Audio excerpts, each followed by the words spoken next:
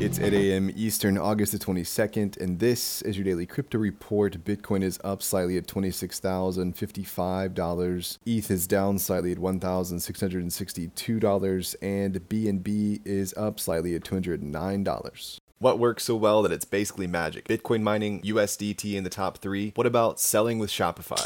Shopify is the global commerce platform that helps you sell at every stage of your business. From launching your online shop to, did we just hit 1 million orders? Shopify is there to help you grow. From their all-in-one e-commerce platform to their in-person point-of-sale system. Wherever and whatever you're selling, turn browsers into buyers with the internet's best converting checkout, up to 36% better compared to other leading commerce platforms. Sell more with less effort thanks to their new AI solution, Shopify Magic. My favorite thing about Shopify is no matter how much you want to grow, they have the solutions you need to take control and level up your business. Shopify powers 10% of all e-commerce in the US and millions of other entrepreneurs across 175 countries. Plus, Shopify's award-winning help is there to support you every step of the way. Businesses that grow with Shopify. Sign up for a $1 per month trial period at shopify.com/DCR, all lowercase. Go to shopify.com/DCR to grow your business, no matter what stage you're at. Shopify.com/DCR.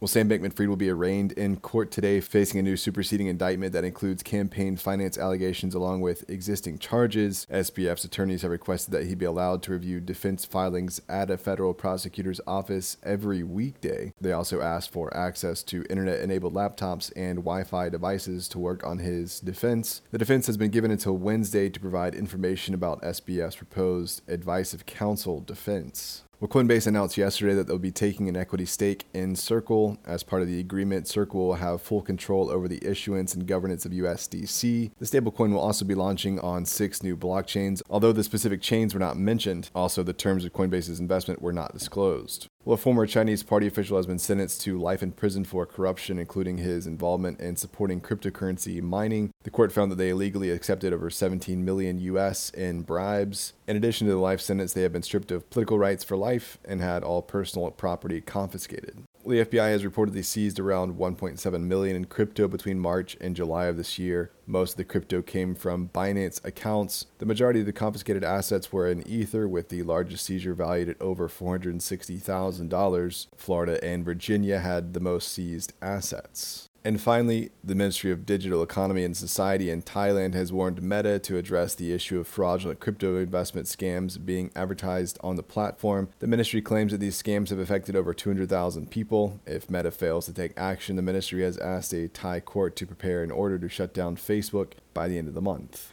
Well, that's all for us today. Visit us at dailycryptoreport.io for sources and links, and listen to us everywhere else you podcast under Daily Crypto Report.